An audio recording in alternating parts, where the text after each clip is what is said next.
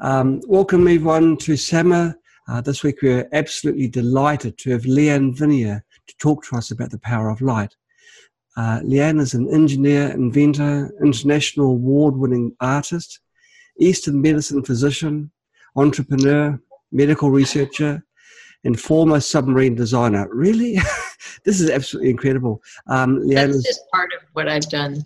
That's a small sampling, yeah. But that covers enough for now. Wow. And you also, well, not quite, because you're known as a visionary pioneer of light therapy. So welcome to SAMR, Leanne. It's so wonderful to have you with us. Thank you. I'm so happy to be here. So please tell us, what is light therapy?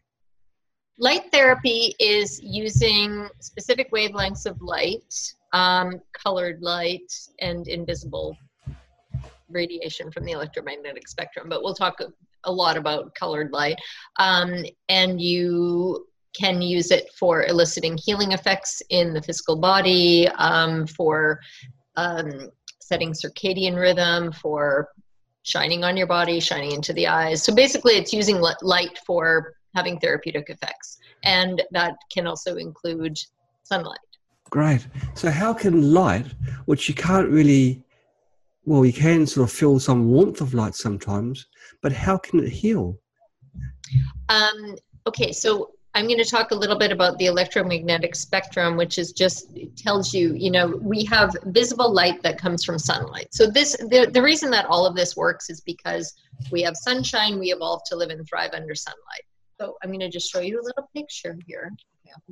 This is a rainbow. So all of these colors, red, orange, yellow, green, blue, indigo, and violet, these are coming from sunlight all the time. So every time you go out under sunlight, you're being exposed to all of these colors. When they all mix together, they form white light, so people don't really have this perception of seeing all these colors. In the morning, we have red, orange, and yellow, and at dusk, we have red, orange, and yellow. As the sun is setting, those longer wavelengths come through, while the shorter ones, like the blue and the green, they get reflected. They don't come through the atmosphere. So during the morning and the evening, that's when we kind of notice the red, orange, and yellow. But otherwise, all of these colors are always coming through. Like that beautiful sunset you have in the background. Now that was a painting that you painted yourself. And look at those beautiful colors. And those are the colors you see during a sunrise or sunset. The oranges and the yellows. And the wavelengths you said. It's fascinating. Yeah, but again, if you're thinking in terms of the energies that are coming from the sun, visible light makes up a small amount of the entire electromagnetic spectrum, but a huge amount of energy that comes through to the earth and reaches through our atmosphere. So we've got visible light, which includes all of these colors, and then we've got infrared, which means below red, red, infrared, below red, and then red, orange, yellow, green, blue, indigo, and violet, the colors of the rainbow. Ultraviolet, which means above violet. So those are invisible on either side. Okay. Infrared is invisible. Ultraviolet is invisible. Visible light, I'm trying to do this in a meeting. Visible light is what we as human beings can see with our vision. So it means to illuminate. So anything that illuminates is defined as light. So when I'm talking about light therapy, it's kind of loosely used to define also wavelengths that are in the invisible range, including infrared and ultraviolet. But technically, light means to illuminate. So by definition, it would just be the colored wavelengths. But we're going to extend that into the invisible wavelengths as well, infrared and UV. Yes. Okay. So did that answer your question? I may have gotten off a tangent. It explained what light is and the different wavelengths, how they have different colors, but how can it do anything to your body? This is what must be on many people's minds.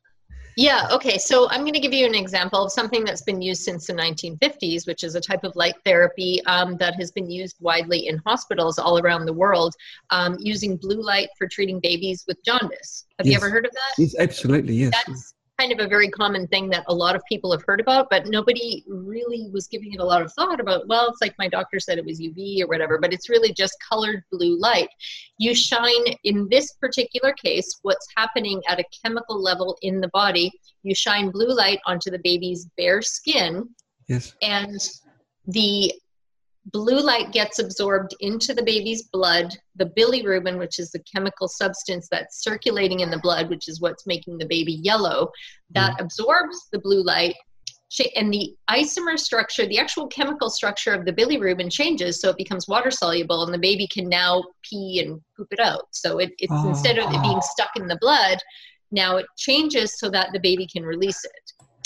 So that's one example, and that's just blue light, specific wavelengths of blue light. And with most things, most aspects of light therapy, you'll find that there's a range of wavelengths, and a wavelength, by definition, for people that don't know, if you ever hear something is something nanometers, nanometer is literally a measurement of length. So wavelengths of light, when they go like this, you're talking about the measurement of one wave, one complete wave, like that.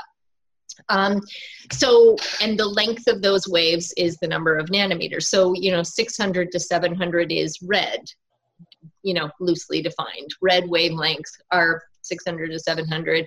In the 400s, you're looking at blue and violet, and then everything in between. So, and then above and below that are invisible. We can't see that, our human eyes. Some animals can see different wavelengths of invisible light, but by definition for humans. Okay. So that's just one example. When you shine red light onto the body, that stimulates mitochondria. These are things that we know from a Western medicine chemistry standpoint. So right now I'm talking all about what we know from a chemical standpoint, that it elicits these effects in the physical body that we can measure with chemistry, which is what Western medicine is based in, chemistry. To really understand how all of this works, you have to go down to the quantum physics level, because light is, we're talking about quanta particles of energy and how they are interacting with the human body. And then there's all kinds of research about that. That's more in the physics realm. So right. Biophysics. Okay. So what else would you like to know? I can just have a monologue about this for 2 hours if you want. Well, it's a fascinating subject. What? It's a fascinating subject. Yeah. So it's a new concept for a lot of people. But the point is that there are now literally tens of thousands of medical research studies that have been published in peer-reviewed journals that validate all of these healing effects. So more and more that are isolating wavelengths and testing them for different applications. And I do a ton of my own research as well. Well, so in addition to all those other things that I do. Yes. Like, I'm not designing submarines. No, I don't do that anymore. Well, it's fascinating. I mean, we're going to have several seminars, I think, really, to cover all these subjects. Sometimes, we get experts on who have long lists of things that they've done, and you're one of them. Yeah, well, it's like life is long. You can live long and prosper. Yes. But we're not doing that right now. You can't do that? I thought if I could do that. Okay, yeah. You've got to prepare the motion in your mind. Do things that you enjoy doing, that you're passionate about, and you live long and prosper. Yes. Yeah. Oh, absolutely. And you get to help millions of people at the same time. Well, that's a bonus. Yeah. So I'm just touching on one thing you said just before. You said that sunlight is composed of many different wave lengths, and you can see different parts are filtered morning and dusk, and they contain the reds and blues and violets and greens, and I've forgotten the Barney song, but if sunlight contains all of these wavelengths, wouldn't there be a fantastic effect if you don't just walk out in sunlight, because you're getting these. Exactly. Yes, and just to clarify, sunlight has a lot more than that. What reaches through the Earth's atmosphere is the visible light, the UV and the infrared. Yes. So, but it radiates a huge amount more energy, which is not conducive to being a living human being. But fortunately, our atmosphere protects us from those more harmful rays. Yes. But what reaches the atmosphere is the visible light and the UV and the infrared. So that's the number one thing I tell people. It's like, you want free healing, go get sunshine. The problem in the last several decades is that there's been a lot of mythology propagated by the media and by the medical industry that sunlight causes cancer. So people have become terrified of going out in sunlight. And it's kind of like if somebody said, food is bad for you and it's going to give you cancer, which I'm sure there are certain foods and there are certain substances which will give you cancer. But it's kind of like You saying, oh my God, something I eat might give me cancer, so I'm going to stop eating. That's analogous to saying, I'm going to stop going out in sunshine. Sunshine is an essential nutrient. We need it to live and thrive as physical beings. I mean, nobody would ever think, about taking a plant and sticking it indoors and never giving it sunlight and just expecting it to, although some plants will live indoors, they won't thrive under artificial light. I mean, you can force them to, propagate whatever it is that you're wanting to do in certain, in the marijuana industry, they've kind of perfected, we want them to grow lots of buds, we want them to do this sort of thing. So, but you need to get all of the wavelengths of sunlight if you want to have a fully functioning optimal body and psyche. And there's all kinds of research that shows that we respond to sunlight for, mental well-being and emotional well-being. It reduces stress, reduces cortisol levels. I mean, the list goes on just from getting sunlight, which is free. And then you combine that with getting out into nature and sunlight, effects go exponentially higher. Mm-hmm. Why do they put jaundice babies under blue light, but as adults we're told the dangers of blue light to our eyes? Okay, it's kind of like when something, making people afraid of things sells products. So a lot of that has been propagated by people that are selling, things like blue light blockers. And it is true that blue light will cause damage to the eyes. If you get too much blue light, it can cause problems with the macula, with retinal, issues. You can also heal that completely. I mean, I have a light therapy device that we are now seeing, dozens of people that have completely healed vision issues, and a lot of them that were related to in excess of blue light. It's usually when you're taking artificial blue light and you're using things like your smartphone that emits a very high percentage of blue light, just because of the LED technology that is used to create all the colors in the screen. White light, you have to have a minimum of red, green, and blue. RGB screens are made with red, green, and blue, and you put those together and it forms white light, and you can make all the colors that you need out of those three key colors. I won't spend a lot of time talking about LED technology. White light LED technology needs those three colors. Red light LED technology only needs red.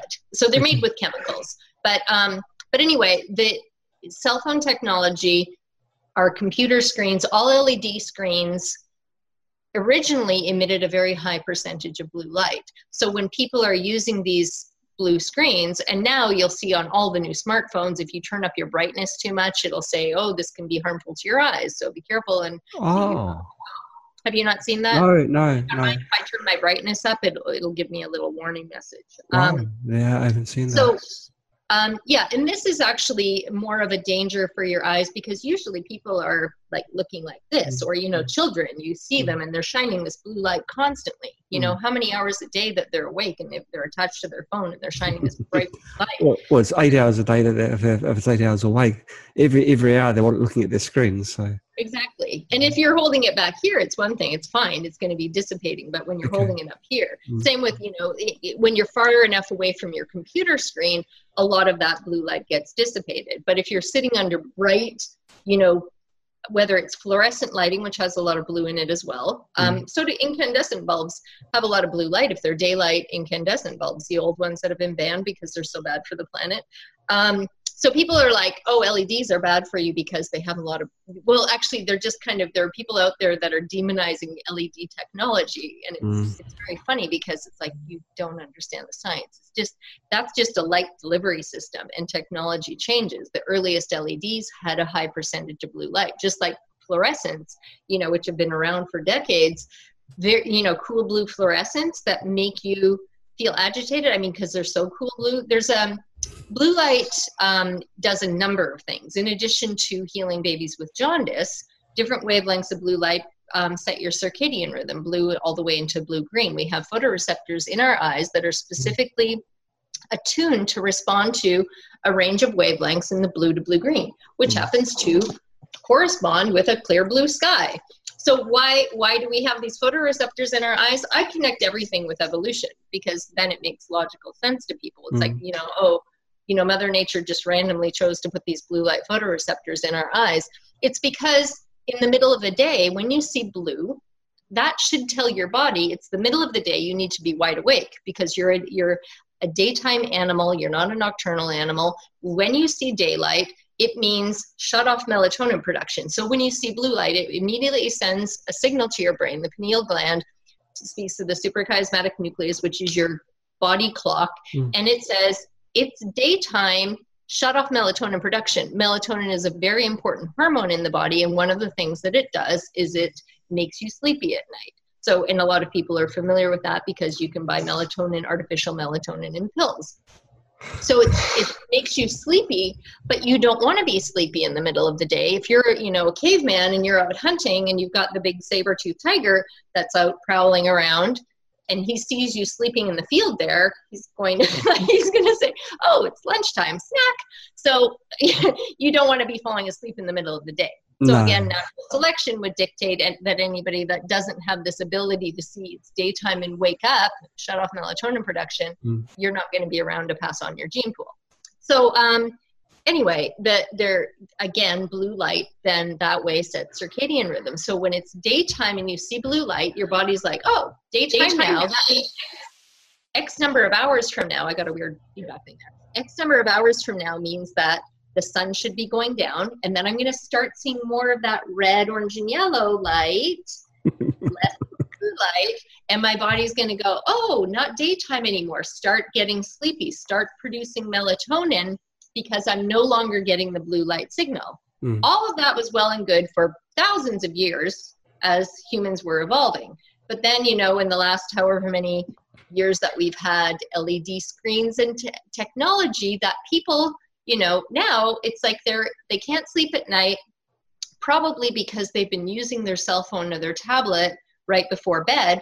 And all of that blue light is going to their eyes and saying, it's the middle of the day, be wide awake. You're not going to bed right now. Your saber-toothed tiger will eat you if you go to sleep right now. So they can't fall asleep, and then they have terrible insomnia, and then they might fall asleep, and then they wake up a couple hours later, or 3 a.m. or something like that. And the first thing they do is they pick up their tablet and they're like, oh, I can't sleep, so I'm going to read for a while. But what do you do? And then you've got blue light going in your eyes, and your body's going, saber-toothed tiger's going to come and get you if you go to sleep, so wake up. So anyway, do you see how all that works? I can, so but that's why, don't use these or have a blue light blocker on your screen. Wow. Now, saber-toothed tigers, just for the record, weren't around yeah, but it sounds great. I use that one because it's a good, I could say like the dinosaur that I really put like my level of knowledge of cavemen. So I like that imagery. Or I could use like a pterodactyl coming in. Yeah, that's even better, I think. We can't let the truth get in the way of a good story.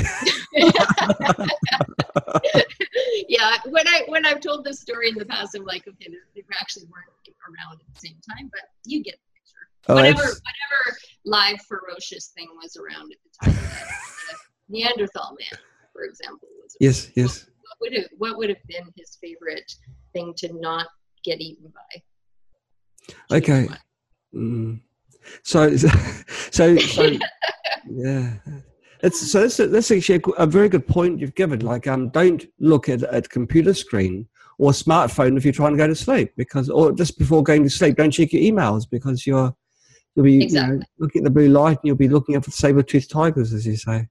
Well, like as technology develops, though, there already have been workarounds for this for laptop and computer technology, because there are software programs like Flux has been around for years. I mean, when I started teaching about the science of light therapy 11 years ago, Flux, I think they came on board. They came around shortly after that, if they weren't already in production, whatever, because people were already aware that our LED screens from our computers were emitting this blue light. So you need to not be exposed to that, not just because of the harmful effects to the eyes themselves, but also because of the circadian disruption. So, but now there are other ones, and there are apps for the phone. But now all new smartphones have built right in nighttime mode. So right in your phone technology, because awareness is raised now about the fact that these, are harmful to people. Not just because of it shining into the eyes, but all the harmful effects from having your circadian rhythm disrupted, insomnia, and all the problems with brain health, physical health that go with having poor sleep, chronic poor sleep, which is really, really bad for you. And so those modes turn off the blue or just turn down the blue? Yes. They should turn off, I mean, completely shift the colors. That's why I haven't found any really good apps for smartphones yet that don't shift the colors and make everything look brown. Like they turn blacks into brown because they up the red, basically, is what they're doing across the board. But on Flux on the computer, F.LUX, that doesn't shift the colors. So like it does a very imperceptible shift where it reduces the blue and the blue-green, both of which, you know, disrupt circadian rhythm. And it turns all of your colors into the soft peachy pink white instead of a stark blue white. And you'll see what I mean if you install Flux, and it's a free app, and you do it, you turn it on at night. You can turn it on and turn it off, and you can immediately see how the colors shift. And as soon as that you go into the blue light mode, white, it's white light, but it has a lot of blue in it. And you're like, oh my God, wide awake. It's very stimulating. So in addition to shutting off melatonin production, blue light also stimulates a neuropeptide in the brain called orexin hypocretin, which makes you alert. So, and you get too much of that though, it makes you jittery, like agitated. So that's why if people are under a lot of bright, you know, blue tinted artificial lighting for a very long time, you can start to get like that, agitated. Right. That's the question that's coming from Bev Wright. She's asking, are there any colours in super bright LED bulbs that are used indoors during the winter? Well, I guess from what you've already said, it contains the three colours. If you're talking about white LEDs, so distinguishing between white LEDs and all other LEDs, that's an important thing, because white LEDs you have to make with red, green, and blue. Yes. You need the three core components to be able to make white light. It's just by definition, you can't make white light. I mean, so like red light LEDs don't have blue light in them. They have red. Green light LEDs have green in them. They don't have blue or red or anything else. I mean, they're made with different chemicals. So, but the way when you make white LEDs, you have to mix red, green, and blue. So they're made with wafers, and they mix the colors that way. I'm not sure what she's talking about. Super bright? What is that? Is that a brand? No, it sounds like a dishwashing liquid, doesn't it? But it's it's super bright. Yeah. No, I think a lot of homes are turning to LEDs to keep away from this evil incandescence, which are actually not too bad because they don't contain mercury. But I guess if you choose an LED that's a warm white, because then it'll have more reds in it rather than blue. Yes. Yeah. They're again, like technology evolves. So it's like the earliest LEDs had a predominance of blue in them because that was just how they were made. I mean, you needed the blue to increase the brightness, but then, you know, now they've come out with LEDs, and they're coming out with full spectrum LEDs, or well, they already are out there. They're not true full spectrum. They don't fully emulate sunlight, but it's technology it could be made. The problem is that when you have new technology, it's like the price point, the demand has to be high enough to bring the price down so that there's enough, you know what I mean? Because it's more complex to add all of those colors in, and it's more costly. And people are used to, you know, paying, you know, 30 cents for an incandescent bulb or $1 or whatever it was that they cost. So getting people first to adopt LED technology, I mean, after fluorescence, but fluorescence had such a bad rep because of the mercury. And because of that whole, you know, the flicker rate and all sorts of other things. But there are better quality fluorescents and poorer quality fluorescents. There are better quality LEDs and poorer quality LEDs. Incandescents, by definition, are just really bad because if you want some kind of a mood light that has more red, I mean, you can get LEDs that, you know, you can mix those colors. You can use the technology to create whatever color you want. But incandescents, by definition, are just really, really outdated technologies from a light emitting source standpoint, because they, you know, you plug in your lamp into the wall, you know, that electricity that's coming to your house, you're paying for that electricity. For every kilowatt hour, you have to pay for that. So that incandescent bulb, to emit a certain amount of light, uses a huge amount of energy and emits a small amount of light and a huge amount of heat, because you turn on that incandescent bulb and it immediately is getting very hot. You can't touch those things. You know, you try to change them, you have to wait until they cool down, because all of that energy that you're paying that electric company for is getting wasted in the form of heat. You want it to be a light emitting source. You don't want a heat emitting source. If I want to heat my house, I'm not going to plug in hundreds of incandescent bulbs. That's not the most efficient way to heat your house. No. I'm going to like have some kind of, you know, furnace or something like that, or a heat pump or whatever, but I'm not going to use light bulbs, incandescent light bulbs, to heat my house. I do want to use light bulbs that are going to illuminate my house. So am I going to use one that is a huge energy waster and waste like a very high percentage of that energy that is consuming in the form of heat, or LEDs, which are, you know, consume a very small amount of energy and emit a very high percentage of light compared to the heat? Of course, again, there's quality differences in LEDs. There are LEDs that do get hot, that are not very efficient, and they waste a fair amount of energy in the form of heat. Nothing like incandescents, though. So you can get a lot more light illumination for your kilowatt hour, bang for your buck kind of thing, for an LED. Right. Makes sense. Now, one of the questions that has come in, it's a big one. Photobiomodulation. What is photobiomodulation? Photobiomodulation is using photons, so yes. photons of light, particles of light, waves of light, whatever they're, you know, photons active as particles and waves. And so photo just means the light portion. Biomodulation, bio, a biological thing, and modulation, changing it in some way. So you're modulating, you're affecting biology through the use of light. So it's light therapy, but it's a fancier term for light therapy. Okay, so it's just applying light and the effect that the light has on your body. That's Exactly. Yeah, photobiomodulation. It's a fancier term for light therapy. Okay. If light, how can light affect internal organs, like, for example, your brain? Because the light can't surely enter your brain or reach the brain, or I like to think it can't. Or can it? Well, yes, actually, it can. Wow. So near infrared can go through bone. Infrared in general can go through bone. You don't want, but near infrared will stimulate the mitochondria. Mid and far infrared, which are heat thermal infrared, don't get absorbed by the cells. They get absorbed by the water in the body. But you can, like, I have a light device, and I designed it in a way that it can be used to not only go directly through the skull to treat the brain for things like Alzheimer's, dementia, Parkinson's, toxicity in the brain. What else have people been using it for? Improved cognitive function, glioma, brain tumor.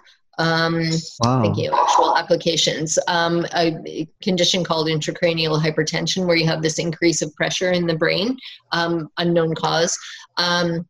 Gets rid of that. So anyway, but yeah, I designed it so that it will not only go directly through the skull, but also gets carried through the meridians, the energy channels that are the basis of all Eastern medicine is based on energy. And it's about the energy channels, these meridians, as they're called, that circulate the life force energy through your body. So you can transmit the energies that are in the rejuvenator both through the skull directly and also through the meridians to go deeper into the brain. Remarkable. I always thought light could only go a certain distance into your skin, but well, yeah, but that's the Western mentality that's thinking of, photons of light going through, and those tests are typically done on ex vivo tissue or in some kind of artificial culture, as opposed to measuring them in the human body. But if you're taking light and shining it directly through solid substance, yes, there is a certain depth that different wavelengths will go, but the meridians, these energy channels, carry light through them as well. So you can transmit the light deeper into the body. That's how you can put heat deep into the body by putting it through the meridians. Right. So Alzheimer's, what sort of effect have you had with Alzheimer's? Yeah, well, there's actually been research that's been going on since, God, when did they start doing this? A Dr. Dougal in the UK started researching near infrared for treating Alzheimer's. It's been at least, I don't know, 15 years or something like that, I think. Yes. Something like that. But anyway, yeah, so so far I only have one person that's used my device for treating Alzheimer's, and they've already seen not only stopping of the progression of Alzheimer's, but now reversal of symptoms. So it's somebody's mother, and they're using it for treating her brain directly, and they immediately saw that she had rapid onset Alzheimer's and was progressing very, downhill rapidly. It stopped the progression, and now they're seeing reversal where she's able to have conversations and process information, and have different speech patterns than she had been kind of locked into for a very long time. So, yeah. And there are, again, there are research studies that have already validated that near infrared treating the brain and treating Alzheimer's in particular. But Alzheimer's, Parkinson's, dementia, like I said, I've got one guy that had this heavy load of toxicity in his brain that had penetrated through the blood-brain barrier. And he had tried all kinds of other devices, red light, near infrared, even the one that you stick up your nose that supposedly is specifically designed for treating the brain. He didn't have any success at all with those. And he immediately, within the first day, he's like, oh my God, I can totally feel my brain functioning again. And within 2 days, he's like, I haven't felt this clear in 5 years. So, so it's fast. I mean, again, because it's designed to treat at these different levels. It's not just going through the skull and treating the brain. It's going into the meridians, getting deeper into the brain. Wow. So what different machines have different efficiencies? Why are some better than others? Well, there are tons of light therapy products that are popping up all over the market now. Like when I first started teaching about light therapy, there was nothing that was being used from a therapeutic standpoint, other than occasionally you'd see these little pen lights for treating arthritis. And, for stimulating collagen production, that's been around. That's the beauty industry kind of embraced the whole light therapy thing a long time ago, because it's like, hey, this makes your skin get rid of wrinkles. It reduces hyperpigmentation, has all these benefits for the skin. So it was already used. It's kind of like, taking blue light for treating babies with jaundice. It's like you adopt it, people see that it works, and they don't really question it. It's like, oh, I got a red light treatment on my face. So it was already being used in the beauty industry. So when I started teaching about it, it's like, no, this will do way more than just get rid of your wrinkles. It will have all these healing effects. So as the whole light therapy trend started getting more and more popular, and it's really been in the last 5 years that it's really taken off, because early on I was doing just tons and tons of interviews and getting the word out there through all these different mediums and videos and YouTube videos, and then bloggers would write articles based on my YouTube videos, and then it just kind of spread that way. And but now what you see is this flood of people that have kind of been flooding the market. It's like anything, something becomes a growing trend, and you get internet marketers that are like, hey, all I have to do is slap some LEDs into a casing, or better yet, let me just go on, one of these websites, and I'll buy some industrial plant grow lights and rebrand them as light therapy lights, and I'll make a bunch of money because everybody's wanting this stuff, and I make a slick website. So that's what you're seeing a lot of. And the ones that are designed to grow plants are really not very good for treating humans because they're way too bright. But their rationale is that some must be good, some is good, so a lot must be way better to, blast people with this. Yeah, and I've had so many people that, started off with one of those devices, and they're like, I bought one of those things, and oh my God, it actually made me feel worse. It made me feel depleted. I just got another report from somebody yesterday. Same thing. So because they're not designed for humans, for one thing, and there is too much is too much. So like I use the analogy, if you have a plant outdoors, you've got a potted plant, and you want to take care of your nice flowering plant, right? So you want to water it. You want to make sure your plant gets nice watered, gets sunshine. So you take your watering hose and you water it. You don't put it on a super light sprinkle, because that will take forever. So again, there are some light therapy devices out there which are super weak. They're not strong enough. They'll have some effect, on the mitochondria. You just have to like spend hours and hours using them because they're so weak.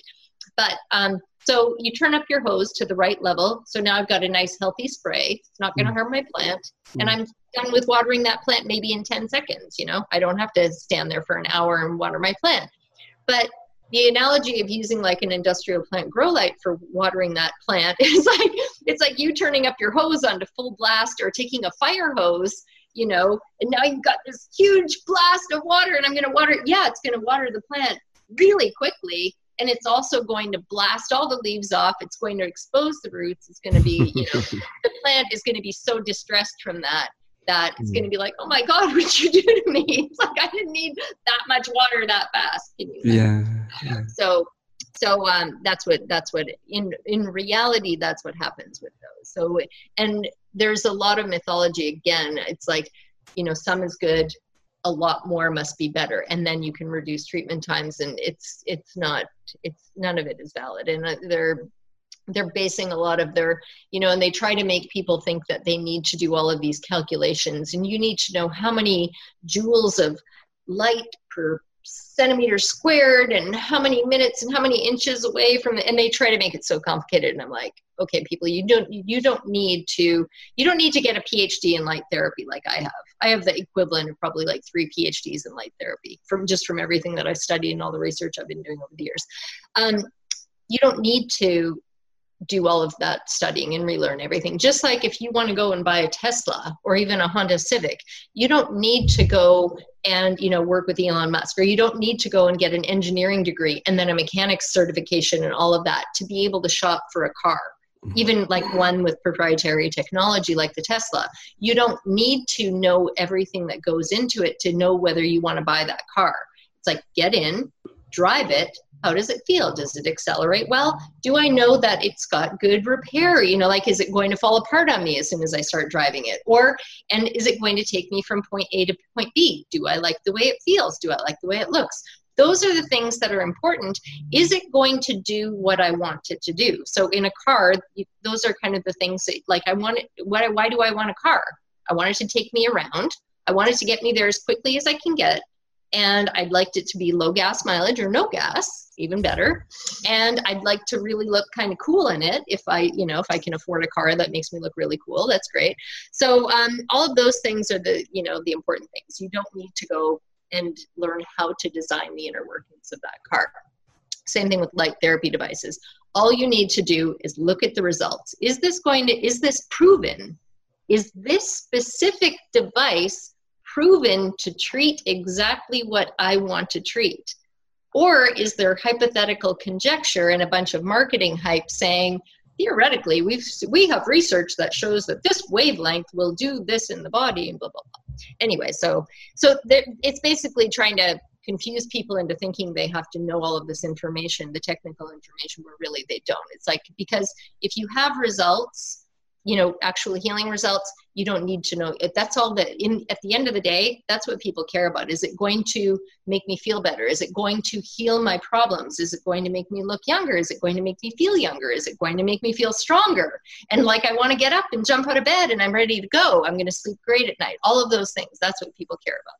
So that's why I just keep telling people, it's like, focus on, what do you care about? Do you want to go back and get a degree and all of this stuff just so you can go and buy a device? So if a glow lamp is too powerful, can you shine it indirectly against a white wall and have scattered, dispersed light? Well, then you get a lot of dilution. So if you want to use it for illuminating a bedroom and for mood lighting, I mean, it's kind of a waste of you don't need something like that. You can just get one of those RGB LED bulbs that has a little, you know, clicker on it. And even that's going to have some mitochondrial stimulation effect when you're shining the red, because all red, near infrared, has that effect of stimulating mitochondria. Some stimulate up here, some are down here, like very minimal. Others are, you know. So is there any, I don't recommend them because of the fact that, well, they emit a very high level of EMF as well, electromagnetic frequencies. So because they have fans and motors in them, because they're typically using very high output but low efficiency LEDs. So they waste a lot of that energy in the form of heat. LED technology, by definition, LEDs don't like to be hot. So when they get too hot, it actually really substantially shortens the life. So you want to make sure, if you're not using very good quality LEDs, then you have to put in fans and motors so it blows them and keeps them cool. Okay, so, that makes sense. There's not really any benefit to using them other than the fact that, but if you're going to use them, I mean, don't spend $1,000 on one, or, you know, like one that's been rebranded as a light therapy device. Go on, you know, some website and buy it Amazon. You can buy them on Amazon, industrial plant grow lights, if that's what you want it for. But again, just be careful, because they will, like, if you shine them directly on you, I mean, it's for people that are relatively healthy. It's kind of like drinking a Red Bull, you know, like that blast of caffeine. But if you're caffeine sensitive, for people that are sick or at all, or feeling depleted energetically, it gives you this surge, and then you get the crash. So that's where you get that after effect, where people then, it's like, oh my God, I feel terrible afterwards. So, and it usually hits them quite quickly. I mean, the first time they use it, or the first few times, I mean, and it will continue to deplete them. So, yeah, but if people, I mean, if there's a thing outside, go get sunshine. I mean, that's free. So the other thing, what's that? Oh, some countries don't have so much sunlight. Like the ones in the hemispheres, like Norway, they don't get much sun. Right. So. Well, they don't get much sun and the reason that people from northern hemispheres have such fair skin, fair eyes, fair hair is because they evolved under that lack of sunlight, lack of strong sunlight. So your body evolved in a way that it would soak up as much of that available sunlight as possible, because there is still sunlight. I mean, it does get daytime, except sometimes it's like if the sun only comes up for a very short amount of time, depending on the time of year. Other times it's completely dark. But your body evolved to be, your skin, your eyes, and your hair evolved so that you could, when the sun is shining, absorb as much of it as possible. And, you know, we know about the vitamin D connection, the hormone D, that gets created when you get UVB on your skin. So you have to get UVB on the skin in order to create vitamin D. But if the sun only has like a very tiny window where it's actually UVB is getting to you, then your body has to go, oh, I've got a tiny window where I've got this. So you have to be outside. You have to get the sun.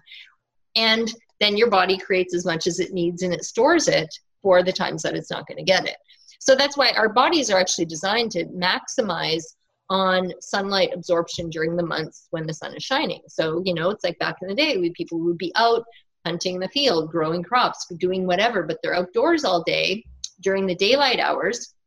And then in the winter months, you're not outdoors as much. I mean, you go outdoors some of the time, but the sun doesn't get high enough in the sky for the UVB effect. And even so, you're not going to go out and lay in the sun when it's the middle of winter. It's just too cold. So your body is designed to maximize the production of vitamin D in the months when the sun is shining. So it's kind of like make hay while the sun is shining. It's like make vitamin D while the sun is shining.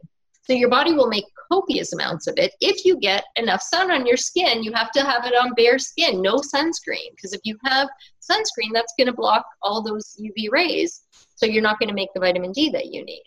And you may, because if you're from a northern climate, if you have super fair skin and you're in a northern climate, of course, you're in the perfect place for your skin type. But since we have, you know, migration, not everybody stays where their ancestors evolved. So you may be from Norway, but now you're living in Texas, like I live in Austin. Texas sun is a lot stronger than the sun in Norway. So you're going to be like a little crispy thing if you spend too much time out under the sun, because you don't have the type of skin for this type of sunlight. So, but you still need to get your minimum daily requirement of sunshine. So it may mean that you only go out for 5 minutes a day, and that's your minimum daily requirement for your skin types at this latitude, you know. And if you go close to the equator, maybe 30 seconds before you start to burn. But do you know what I mean? But you still need to get the minimum daily requirement. Then you can cover up. Then you can put some non-toxic sunscreen on. But you still need to get that minimum daily requirement for your body to do what it needs to do with the available sunlight. Okay. You've touched on the on different wavelengths. Do different colors of light have different effects on the body. Like for Alzheimer's, you'd use your near infrared. Yeah. And do you find that there's other colors that have different effects on your body, or better for different conditions? Oh yeah, absolutely. Yeah. So what's been heavily researched, because when I started teaching about this, again, 11 years ago, there was a predominance of research in the red and near infrared realm. So I focused heavily on those because I knew that I needed to lead with science, because even though we've had light therapy has been around for thousands of years, and there have actually been clinics in the past where it's like the treatment was, here, go lay under the sun. I mean, clinics in Switzerland and in Canada that were for treating tuberculosis of the bones. And it's like they put these children, lay under the sun. That's your treatment. That's your entire therapy. Lay under the sun, and it would heal them because you get all of these wavelengths from the sun. So, but in the research realm, red and near infrared had been the most heavily researched, along with blue. Blue more for the jaundice thing, which was an accidental discovery, by the way. That was discovered in the 1950s in the UK. And there was a neonatal hospital, and the nurses knew that, when I take these jaundice babies and bring them out into sunshine, they seem to get better. And they're like, oh, you're a nurse, what do you know? And so there was a baby that had very visible jaundice, very yellow, and they took a blood sample and they sent it to the lab. And the lab technician, back in the day when you had your lab in the hospital, the lab technician took the blood sample and stuck it in the windowsill, and then he went on a long lunch break or something. He didn't get around to testing it for quite a while. And then when he finally tested the blood sample, the substance that he was looking for that would say that the baby had jaundice was no longer there, because again, remember, the isomer structure changes. So he's like, this baby doesn't have jaundice. And they're like, yeah, the baby has jaundice. The baby's all yellow. Go look at it. So then they started wondering what happened, what happened to the blood sample? And all I did was stick it in the windowsill.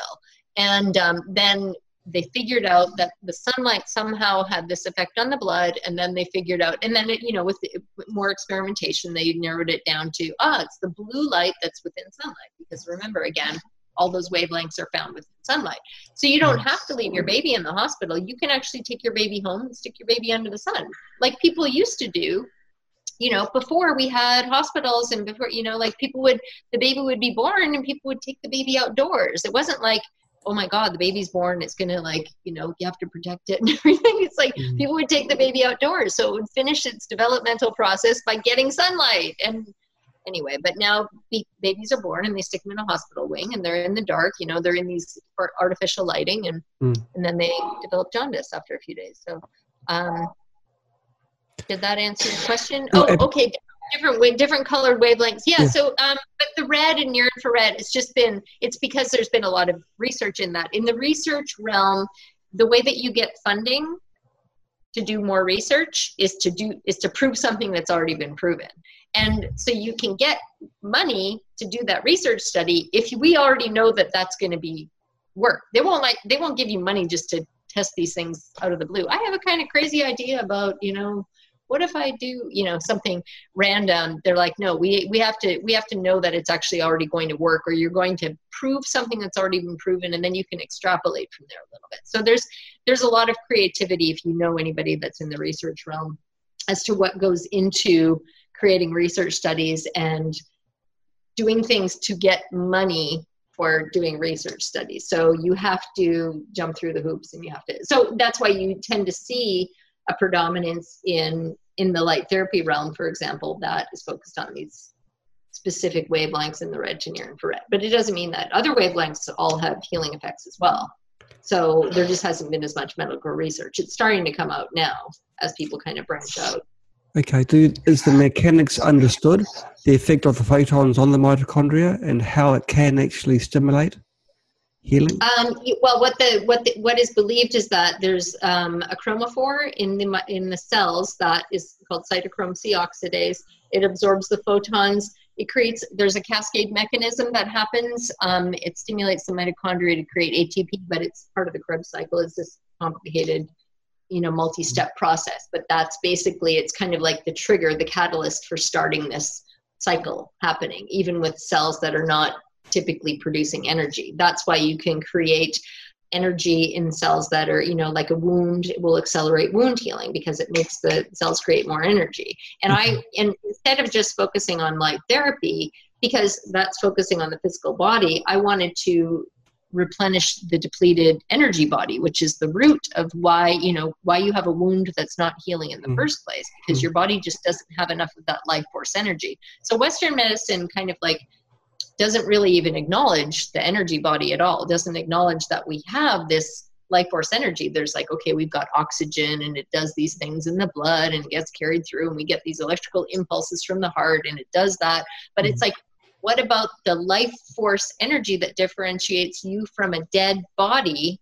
And, like you would never, for studying Eastern medicine, you would never study a dead body because there's no energy in the dead body. You can look at the organs, but you can't learn anything about the energy body by studying a dead body because it doesn't have any energy anymore. That's True.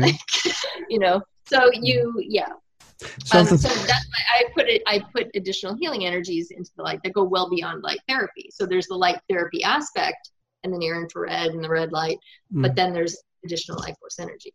So if the photons are introducing energy to the mitochondria, why is the wavelength so important?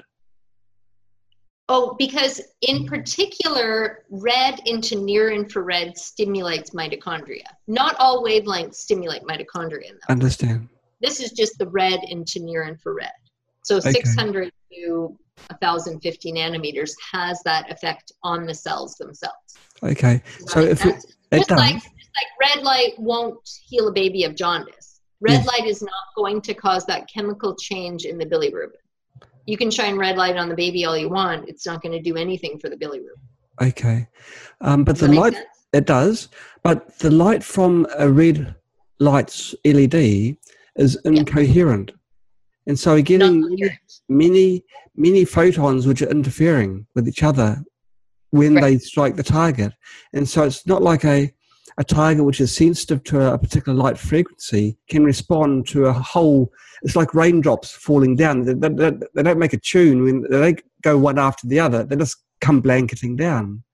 And so, but when you talk about like a laser light source where we've got true light coherence, stop, hold that thought there. Okay. Is sunlight coherent or non-coherent? Non-coherent. Exactly. So why would your body respond to coherent light better than what it evolved to respond to? Our bodies were designed to respond to and take in non-coherent light and turn it into coherent light in the body. That's why lasers can be extremely harmful. You can't, too much LED, too much of that stimulation is harmful as well. But in general, you're not going to cause cellular damage from non-coherent light like you will with a laser. So if you shine a laser on the skin, that's why you have to have these very short treatment times. Lasers are great for doing surgery and for cutting things and for doing research and things like that. But the body doesn't receive coherent light, it gets harmed by it. It's designed to take in non-coherent light.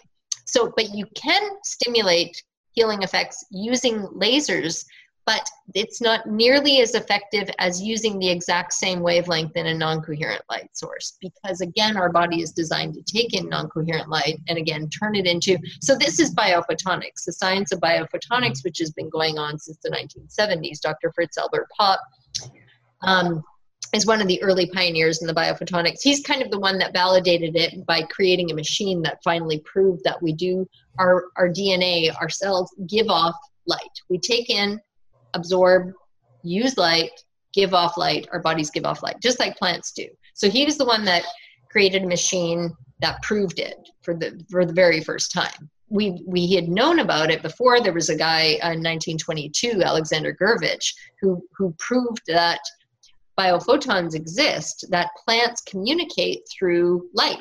They have this way of communicating through light, but he didn't have technology that could validate it. He had proved it in research studies, that somehow they're talking to each other. And I know that when I block certain wavelengths of light, they can't communicate anymore.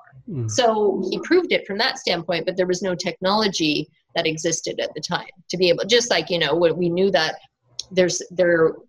light coming from these sources, and there were no spectrometers back in the day, when whoever it was that, I'm forgetting the name of the scientist that discovered, the spectral emission, and then also that there are invisible wavelengths of infrared that are, the Fraunhofer waves and all lines and all of that.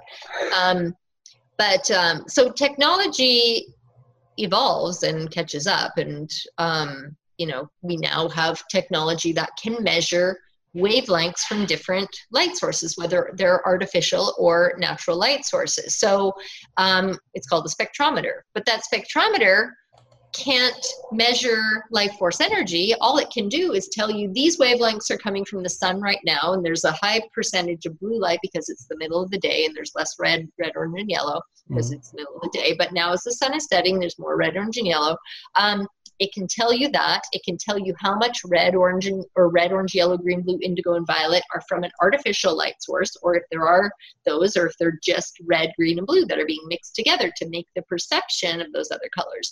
So it can tell you that, but it cannot tell you when you're out in nature. You know what it feels like when you're in nature? How does it feel? Great. Yeah, it feels great, right? It feels very good. It feels soothing. It feels like nurturing. It feels healing. Right. Whereas if you're in a dangerous neighborhood, have you ever been in a dangerous neighborhood? Yes, I have been. I have. Yes. So how do you know when you're in a dangerous neighborhood? Well, I see the dangers around me, and is it just visual? What if it's the middle of the day and nobody's on the street?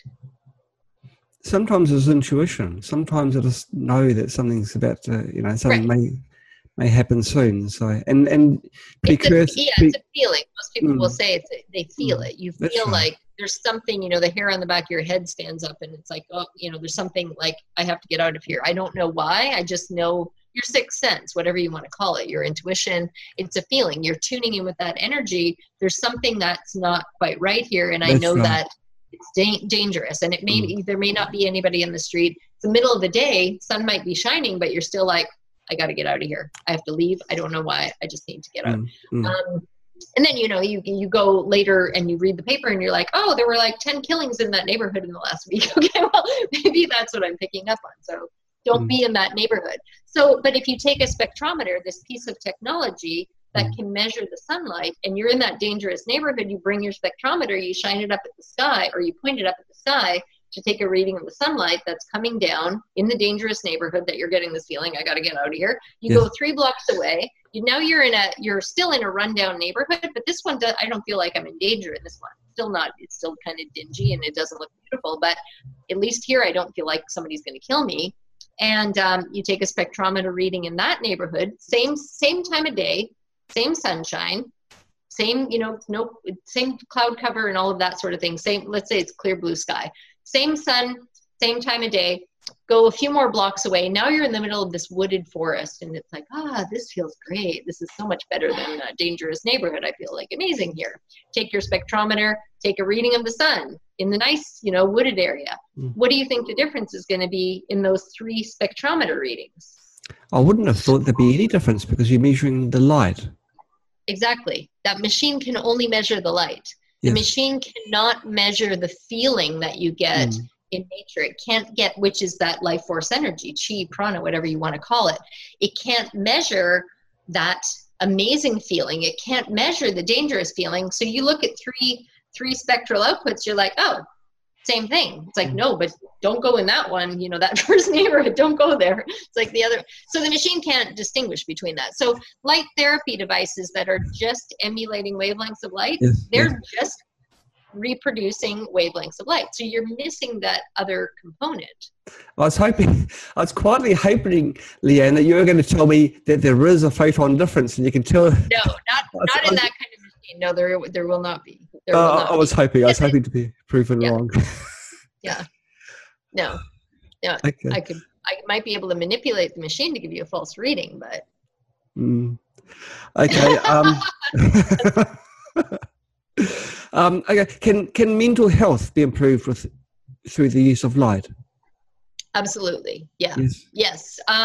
Yeah, same thing. I mean, you can use, again, I've had a lot of people that have used my device for treating stress, anxiety, depression, what other types of things, but stress and anxiety are huge. Anxiety and depression, Yes. huge problems. So it gets rid of that. But Harvard has also done a study in the last handful of years, and they used near infrared specifically for treating this particular area of the brain for anxiety and depression in particular. And they did a 4-minute treatment and found that every single person in the study who was very high, I believe it's called the HAM scale, HAM. It's a type of test that they use for diagnosing, level of stress and depression or anxiety and depression. And so these were people that were very high in the spectrum. And with every single person, it reduced their stress and their anxiety and depression, lower. And then at 2 weeks, it kind of peaked at the lowest point and then it started to come up, which would suggest that then you would want another treatment and that's what I found with my light, is that when people treat different things, because they're bringing up that life force energy while they're treating the physical body at the same time, they completely get rid of a problem that they've had for a very long time. If it comes back at all, it may come back, kind of briefly, but then it is gone forever. So it's because you're healing at the root level. So it has a cumulative effect. So it's kind of like if you think of your body having this energy reservoir, a gas tank of your energy. And because people live in cities, it's we live in cities where we don't have the luxury all the time of living out in the middle of a forest. If everybody could live out in the middle of a forest and not have technology and not have artificial, Wi-Fi and lighting and things like that are constantly depleting your life force energy, people wouldn't be getting sick. And of course you have to have all perfect relationships and no stress in your life and you're zen.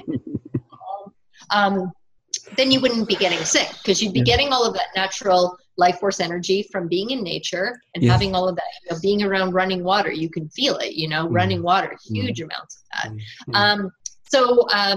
If you had all of that, if you had that luxury of being able to live in that, then you probably would have a lot less disease, mental health, mental disease and physical disease.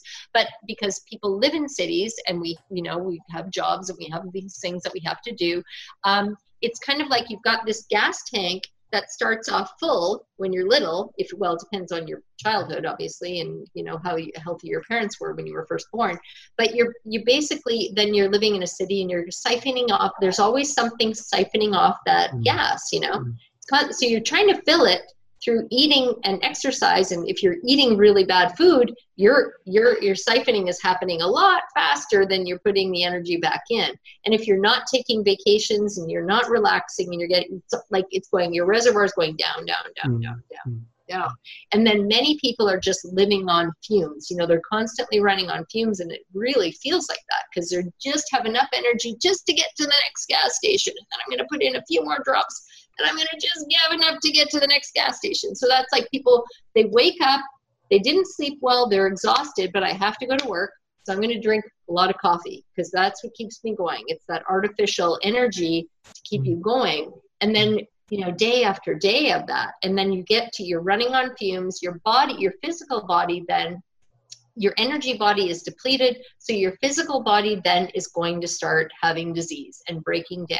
And the energy is not there to circulate through the body because your gas tank is empty. So and that's where people, it's just, I'm tired all the time.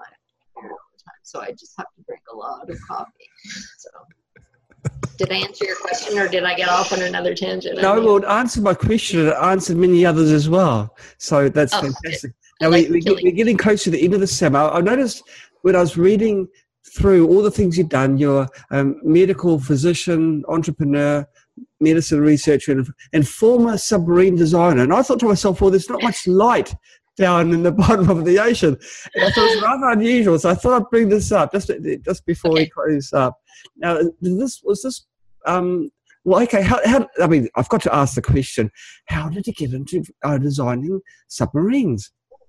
Okay, first of all, I'm going to tell you a little secret that when you're designing submarines, you're not actually down in the submarine underwater. Okay, I won't tell a soul. You can tell me. And not really. You're not actually in the submarine. So I'm in an office with terrible fluorescent lighting, by the way. I worked for Lockheed. I worked for Lockheed Marine Systems Division in California, and it was all, I was working on things like the DSRV, Deep Submergence Rescue Vehicles, research submarines, things like diver heating suits for the Navy SEALs, and all submersible type stuff. So, yeah. And it's all classified, so I won't tell anybody. No, it's just, we'll just keep well, yeah, I mean, a lot of it is, and some of the projects I was working on back then were very classified. Yeah, and I had the opportunity when I first started working on them. It's like here, the DSRVs. Have you ever seen the movie Hunt for Red October? Yes.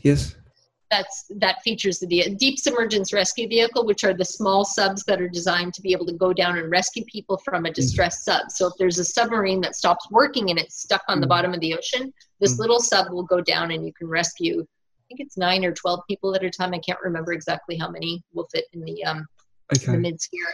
And but anyway, so it's like, okay, well, you're an engineer, you're working on these DSRVs, and you get to go down, you get to do a dive. Oh, you did, like, so you did go down. Okay, well, I was going to ask you. I could have. Oh.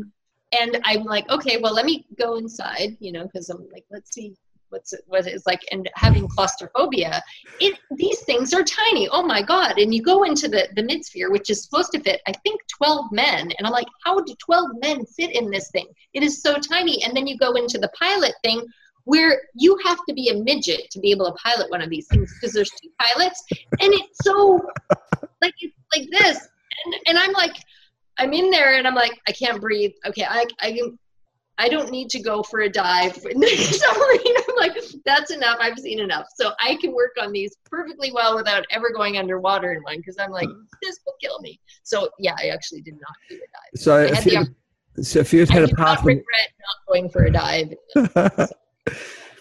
So if you had a part in the design of those little ones, you'd have made them a little bit bigger or more comfortable, and of course proper lighting as well. But there's a reason for them being so small in the way that they're designed. So yeah, the pressures and surface areas and things. Exactly, yeah. So no, I wouldn't. Yeah, I'd maybe come up with new technology altogether where you could make it more spacious and luxurious and have like a spa in there at the same time. I guess those 8 to 12 men would have to get along reasonably well to. Well, you're not actually in those very long, because you're just basically going from the bottom of the ocean up, and then they get decompressed. So it's like they're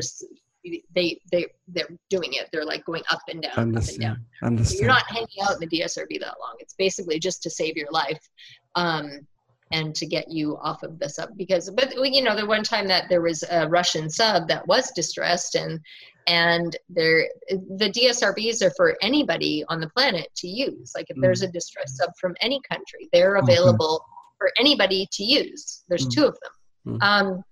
And the Russians were like, well, we've got this giant sub and it's like not working. It's stuck at the bottom of the ocean, and we've got this giant crew.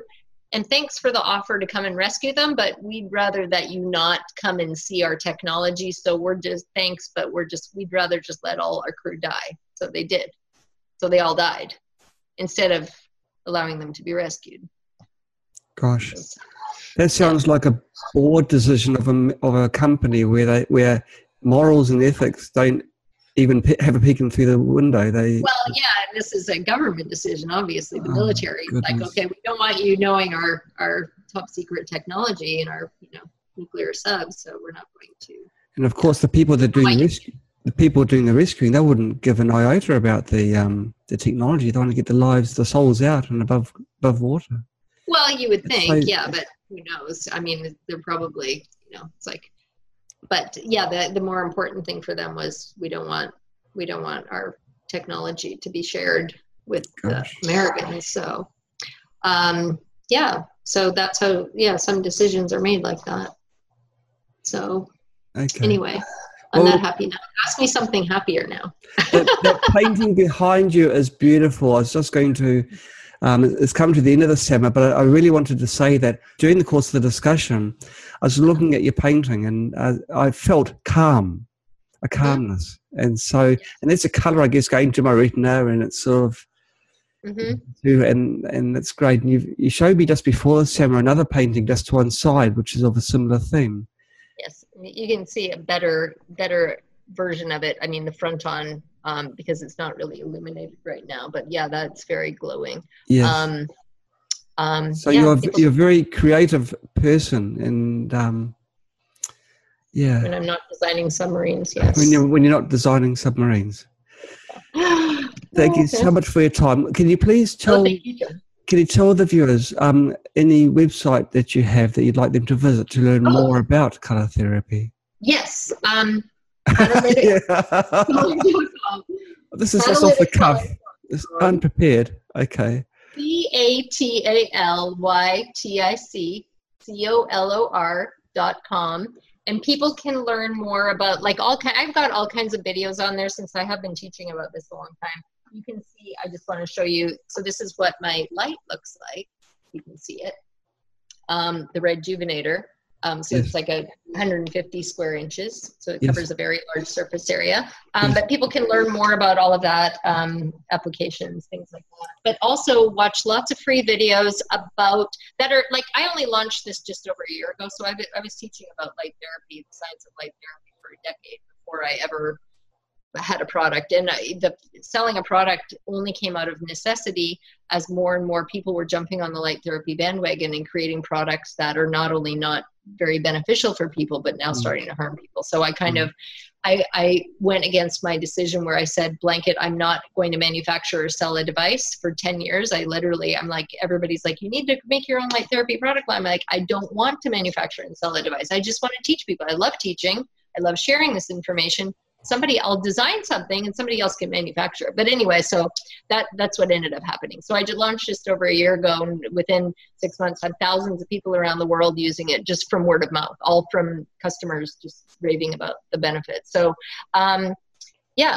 but again, so I've got a ton of information on my website all about light therapy, about circadian rhythm and things like that, articles that I've written, videos, and and people can go to my YouTube channel, sign up. I'm going to be uploading a bunch of content in the near future because I've done so many interviews and podcasts and summit interviews in the last 6 months, and I'm going to be adding those to my YouTube channel in the very near future now that I finally.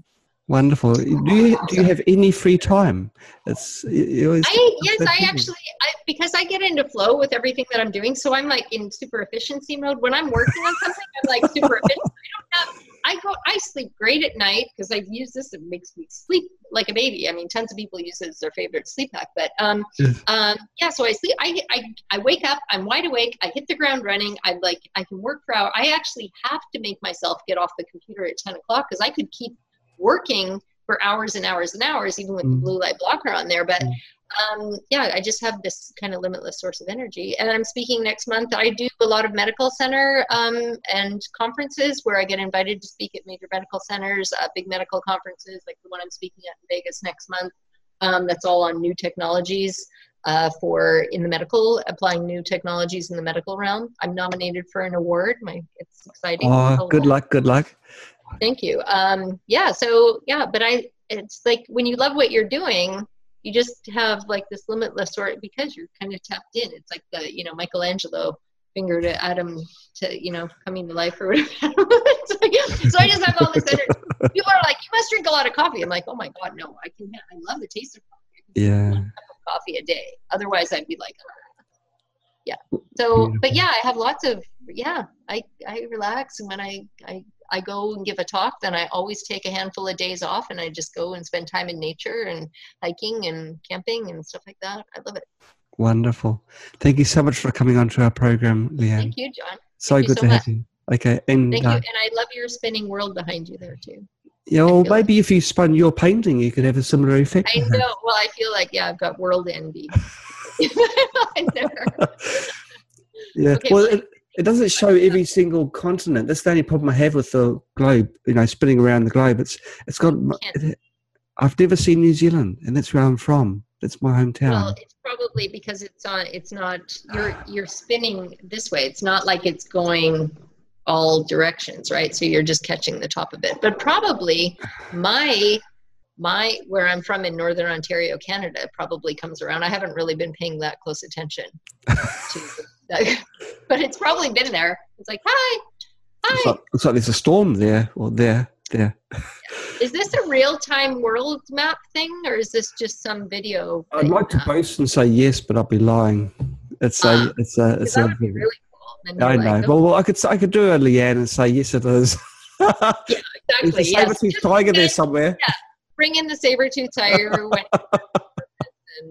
the pterodactyl or whatever. Yeah, you could say yes. It's a real-time image of the planet, and it's taken from the satellite. Blah blah blah. Thanks for your When time. I give my lectures, I don't make up stuff. Except the saber-toothed tiger part. I do like that. I mean, it's a great image. Come on. It is great. It is great. Like the little guy, the little caveman in his little loincloth. Yes. Like, ah! And who hasn't seen the Flintstones? And they've got saber-toothed tigers. So there you go. Exactly. So creative license.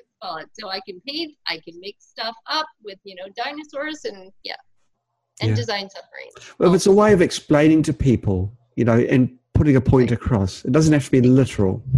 No, exactly. Yeah. I do use a lot of metaphor also. So literally, pulling from different things. Okay, well anyway, on that happy note, thank you very much. Hey, thanks, Leanne, for all your time. It's really appreciated. I know it's getting into evening for you, or it is late evening now. So thank you so. You've done well. Thank you so much. Thank you. Thanks, John. Okay, have a great day where you are. You too. Bye. Bye bye.